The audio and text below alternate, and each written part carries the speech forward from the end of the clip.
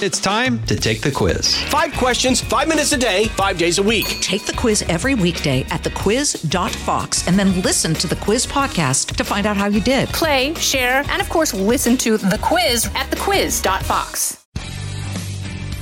It's Living the Bream with host of Fox News at Night, Shannon Bream. Right, this week on Living the Bream, I'm so excited to have this conversation.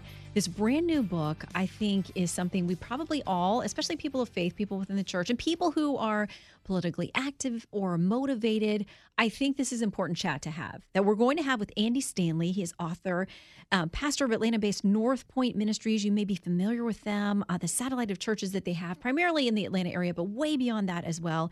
He's got a brand new book, Not in It to Win It, Why Choosing Sides Sidelines the Church. Andy, welcome to Living the Bream. Thanks, Shannon. Thanks for the opportunity. So right away, this title caught me, and that's what you want to do with a book. But the content behind this, tell me what was on your heart or what motivated you to sit down and have this conversation on paper? Well, last spring of 2021, coming out of, COVID again, lots of cultural challenges, just this horrendous election cycle we came to. I say horrendous in terms of it just being so tumultuous. And this is just personal, okay? I was so disappointed and frustrated with, and honestly kind of embarrassed by the response to all of that by some really high profile pastors, church leaders, bloggers, podcasters. I just felt like, what in the world are they doing? And I just felt like they forgot. And again, this sounds judgmental, but we talk about that. I just felt like they forgot what it means to be Christian. Mm-hmm. So I just started writing some things. This was not in my publishing queue. And I just kept going and going and going. And I called the publisher and said, this is, a lot of this is, kind of my opinion, but I've been doing this a long time. I came through the 80s with the moral majority stuff. And I just have seen what happens in the church when this kind of, this tone and posture takes hold. So I was, I just felt like I needed to say something in this cultural moment. And so I wrote a little book, and it's Not in It to Win It. Well, and you and I probably had similar backgrounds in that, as you mentioned, the moral majority. And I remember, the call to church is like, you need to get involved in these things. There are big moral issues out there, and we need to not be silent. We need to get out and vote and get involved. And I think most pastors, I've been a part of the congregation, have been very careful not to endorse candidates. There's a lot of conversation about that, but they will speak on political issues, and they will talk about that in the sense that we have to win here. We have to get to the ballot box. But you say, that's not the overarching mission of what Christ gave us to do or what the church gave us to do as his body. And that, if you're trying to win fights, political fights and conversations with people, are you really winning them to Christ? Yeah. And the thing is, and you've made a really important distinction, as you always do. There's a difference between speaking to specific issues that intersect with our faith as opposed to signing on to a political candidate or a political party as a church. So churches or pastors specifically who politicize their churches by basically going all in. And I've always been a Republican. I lean right politically. I'm super conservative in my values and everything else. But to sign on to a political party or a candidate within the context of a church and to use the platform of the church as a pastor to do that, I feel is completely inappropriate. So issues that intersect with our faith, yes, as long as we're careful to remember. And again, this is, this isn't just a pet peeve. The Apostle Paul addresses this. Whenever a pastor or church seems to expect the broad culture to ascribe to or embrace a Christian value, that's ridiculous. I mean, there are multiple worldviews, multiple faith systems. So to chastise culture or a group of people because they don't live out Christian values when they've never claimed to embrace Christian values to begin with is ridiculous. So the moment of, a pastor gets up and takes the role of the prophet to chastise and judge America, I'm like, wait a minute, who are you talking to? We are to police insiders, the Apostle Paul said. We have no right to judge outsiders. So I feel like in the midst of all the political chaos and the appropriate emotion around some of these issues, right? I mean, it's not that any of us are neutral or should be disengaged politically. I tell our congregations all the time, heck, not only should you be politically engaged, you should vote every time you have an opportunity to. You should run for office, get involved. So this isn't, withdraw and hunker down. This is be appropriately involved, and specifically, as I talk about in the book, to take on the tone and the posture of our Savior, who modeled this for us so well. And again, we're talking to Andy Stanley. His brand new book is Not in It to Win It: Why Choosing Sides Sidelines the Church. Okay, so what do you say to those folks who are like, listen, the church has been one of the biggest forces in the last couple of decades in moving on issues. There's a big pro-life movement and contingent within most evangelical churches, and they will say, we have to get involved in this if we truly believe this is a moral evil, whether it's the Catholic Church or any other denomination that feels like, or religion that feels like this is a moral wrong.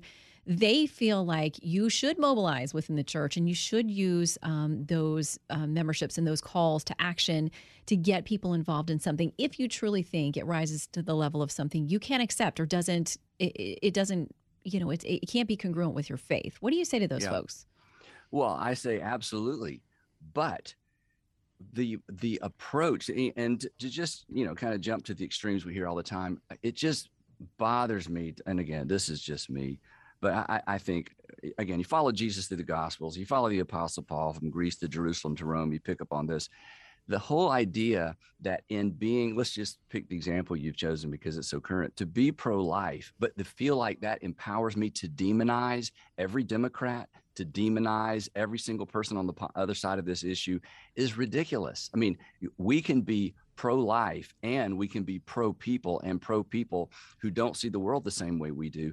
And then as on this specific issue, as a pastor, my intersection with this particular issue is very different than I feel sometimes coming from the far right, because these are actual families and women and girls and parents who have extraordinarily difficult decisions to make. And as cut and dry as it is for people for those of us who believe that, life begins with conception or soon thereafter, again, it's not just a category. As you know, Shannon, these are real life people who don't share, in many cases, our worldview. So to impose our worldview, as convicted as we are and as sure as we are, again, follow Jesus through the Gospels. You just don't find the demonization and the criticism of people who don't hold to the same worldview or the same application or the same approach to specific cultural issues. So there's a way to be forthright, and there's a way to be, to hold our convictions. But to feel like I have to make an enemy of everyone on the other side, demonize and criticize everyone on the other side, is foolish. It is certainly unchristian, and it's just not accurate. And I don't think that, regardless of which side you are on with some of these really difficult issues, screaming and berating, or as you said, viewing someone as the enemy, I don't think ever changes hearts or minds. I think that people respond to respect. And I think you and I share this value that we're all created in God's image. We are precious. He knows each of our lives. He has a plan for each of us. We are all of equal value in his sight, which is priceless. I mean, what he has sacrificed for us and calling to us. And if we look across the table or across the aisle or wherever to somebody else, to know that you couldn't possibly ever know how much God loves them or try to understand that. And they're not an enemy. You may have differences as you said, of opinions. And I know there's some places that folks say you got to draw a line. But I think in general, having conversations with people, as Christ did when he went to Zacchaeus, I think that's such a good example, which this is the most hated man in town, the tax collector. Invited himself home with him. Right. And he said, let's have dinner, which was revolutionary and crazy to people who would say, Zacchaeus is horrible. He's, the chief among sinners and oppressors. Like, how could you possibly associate with him? Or the woman at the well. Well, at the end of the story of Zacchaeus, Zacchaeus is a changed man, but not because Jesus stood on the road and screamed at him. and this brings up a really important point, Shannon. And every person listening has had this experience. We've all had the experience of having an opinion about a person, getting to know that person and going, oh, because a shared experience or delving into someone's story and experience, you always come away going, oh, I thought, oh, I assumed, oh, I always thought people like you or who grew, we always learn something. And it's in those shared experiences and leaning in relationally to people that you don't necessarily change your view or diminish your conviction, but you come away going, oh, wow, there's way more to that than I thought. And again, having walked with so many families, young ladies, college-age girls, distressed parents through the issue of a surprise unwanted pregnancy, these are real people with real stories, with legitimate angst around, oh no, what do I do? And until a person has or is willing to dip into those stories, you're just not going to approach any issue, but especially perhaps this one, with the appropriate sense of compassion. And to your point, you made the point, if we really want to see change, the way to bring about change is shared experience, leaning in, listening. As I say, be a student first and a critic second. Be a student first and a critic second. You start, you wade in as a critic, you're not going to learn anything. Nothing's going to change. So, I've been pro-life since since I was in college. I mean, when the first pro-life march in Atlanta. But again, as a pastor, if I'm to love people the way that Christ loved me, that impacts my tone and my posture and my approach. And that should be the case with everything. And seeing, unfortunately, going back to the Not In It to Win It book, seeing Christians abandon, not convictions or theology, but abandon the tone and approach and the posture of Jesus, we immediately lose, even though, perhaps we're right in terms of how we see the world and the changes that we think need to happen. So we'll have more Live in the Bream in a moment. Jason in the House, the Jason Chaffetz Podcast. Dive deeper than the headlines and the party lines as I take on American life, politics, and entertainment. Subscribe now on foxnewspodcast.com or wherever you download podcasts. Yeah, and it's on us to find that balance. And again, when you have these conversations, there will be those who say, well, we can't give an inch. We can't, sacrifice on anything. Right. And it's us against the world. And I get that. But as you said, there are people behind all of these issues. Yep. And we have to take stock of that and look to Christ's example. We're not supposed to model anybody or any political leader, any religious leader, nobody but Jesus. If we call ourselves Christians, that's the example we're supposed to look to. And he leaves us a lot of clues as to, how to navigate this. I think about something a marriage counselor once told us. And yes, I think if you're married for 5 minutes, you probably need a marriage counselor. So we've been married 26 years, and it's been very helpful at times. And I think one of the greatest things I got from a counselor years ago was like, you don't have to agree with the other person. But what you do need to do is say, I hear you, and try to understand where they're coming from. I'm not going to agree with you on everything, but I acknowledge that your opinion, your viewpoint on this is a legitimate one. It doesn't have to be mine. We don't have to have the same one. Right. But instead of seeing you as the enemy and whatever you think is crazy and wrong and ridiculous, at least acknowledge that person's feelings. And like you said, when you can sit down and have a conversation with someone, you may understand why they are coming at such a passionate point on whatever the issue is. And that gives them a chance to know what you said and what you think as well. I think you need to, student first, critic second. It needs to be T-shirts, mugs, bumper stickers. Go ahead. You can take credit. Yeah. Well, listen, it's all you. But there's room in there to hold to your convictions, to not sacrifice on the things that we are called to stick to, but to also have compassion and an open mind and conversation and respect for each other. Right. And yeah, I mean, there's so many things we could say on that, but whenever I hear, and again, this is something I talk about with our church all the time, I say, when you hear yourself saying, or you catch yourself thinking, how could anyone do that? How could anyone say that? How could anyone believe that?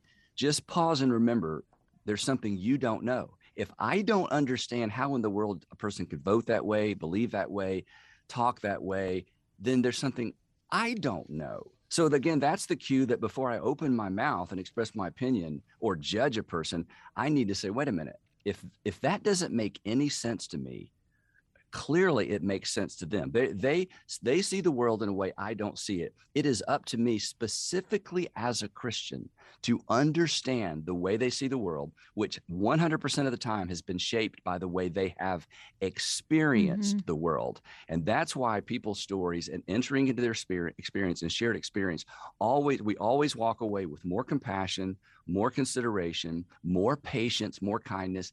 Not that it changes our views, but it changes our perspective, which changes our approach. And as Christians, that's how we're supposed to lead. Unfortunately, we've picked up on the habit, and we've all inherited this, and this is such a shame.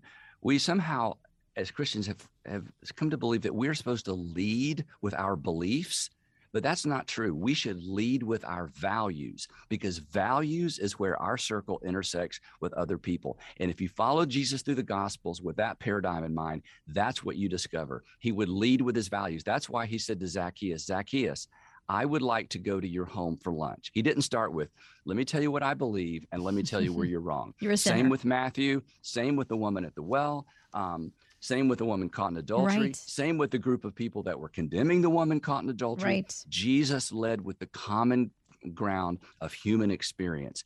And if we would just recapture that tone, again, it's not a matter of abandoning our convictions at all. It's a matter of, again, those circles that overlap around shared values. And the people, again, back to this most contentious issue, the people on both sides of the pro-choice, pro-life movement, they actually have a long list of shared values. They do. Absolutely. In fact, again, most of our lives are the same. We get up, we get dressed, we go to work, we want to raise our families, we want to pay our bills.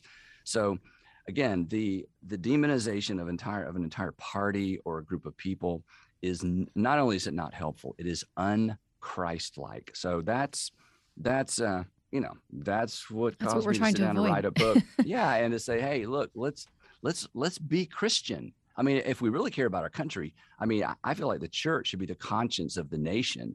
And where the church is the conscience of the nation becomes a better, safer place for everybody. And because we're so divided, we have lost that opportunity, and that breaks my heart. Yeah, mine too. And I think that, and you emphasize this in the new book, Not in It to Win It, Why Choosing Sides Sidelines the Church by Andy Stanley, who we're having a conversation with.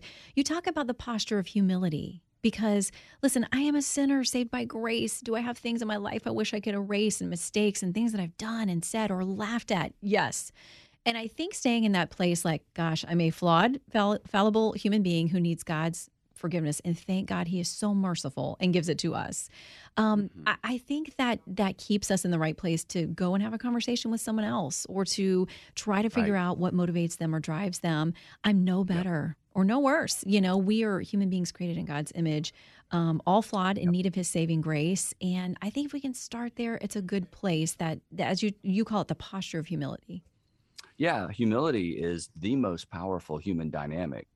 And it feeds into the idea of mutual submission, that I am to submit to the people around me and put them first as an expression of humility, which, again, you've said it so well. I mean, Jesus said it this way. He said, for even the Son of Man, talking about himself, for even the Son of Man did not come to be served, but to serve and to give his life a ransom for many. Then he says, now follow me.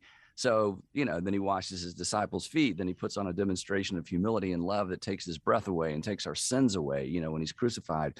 So we've lost all excuse for arrogance and all excuse for me first at the foot of the cross. And so when we allow that to permeate our tone and our posture, it's not a matter of compromising convictions.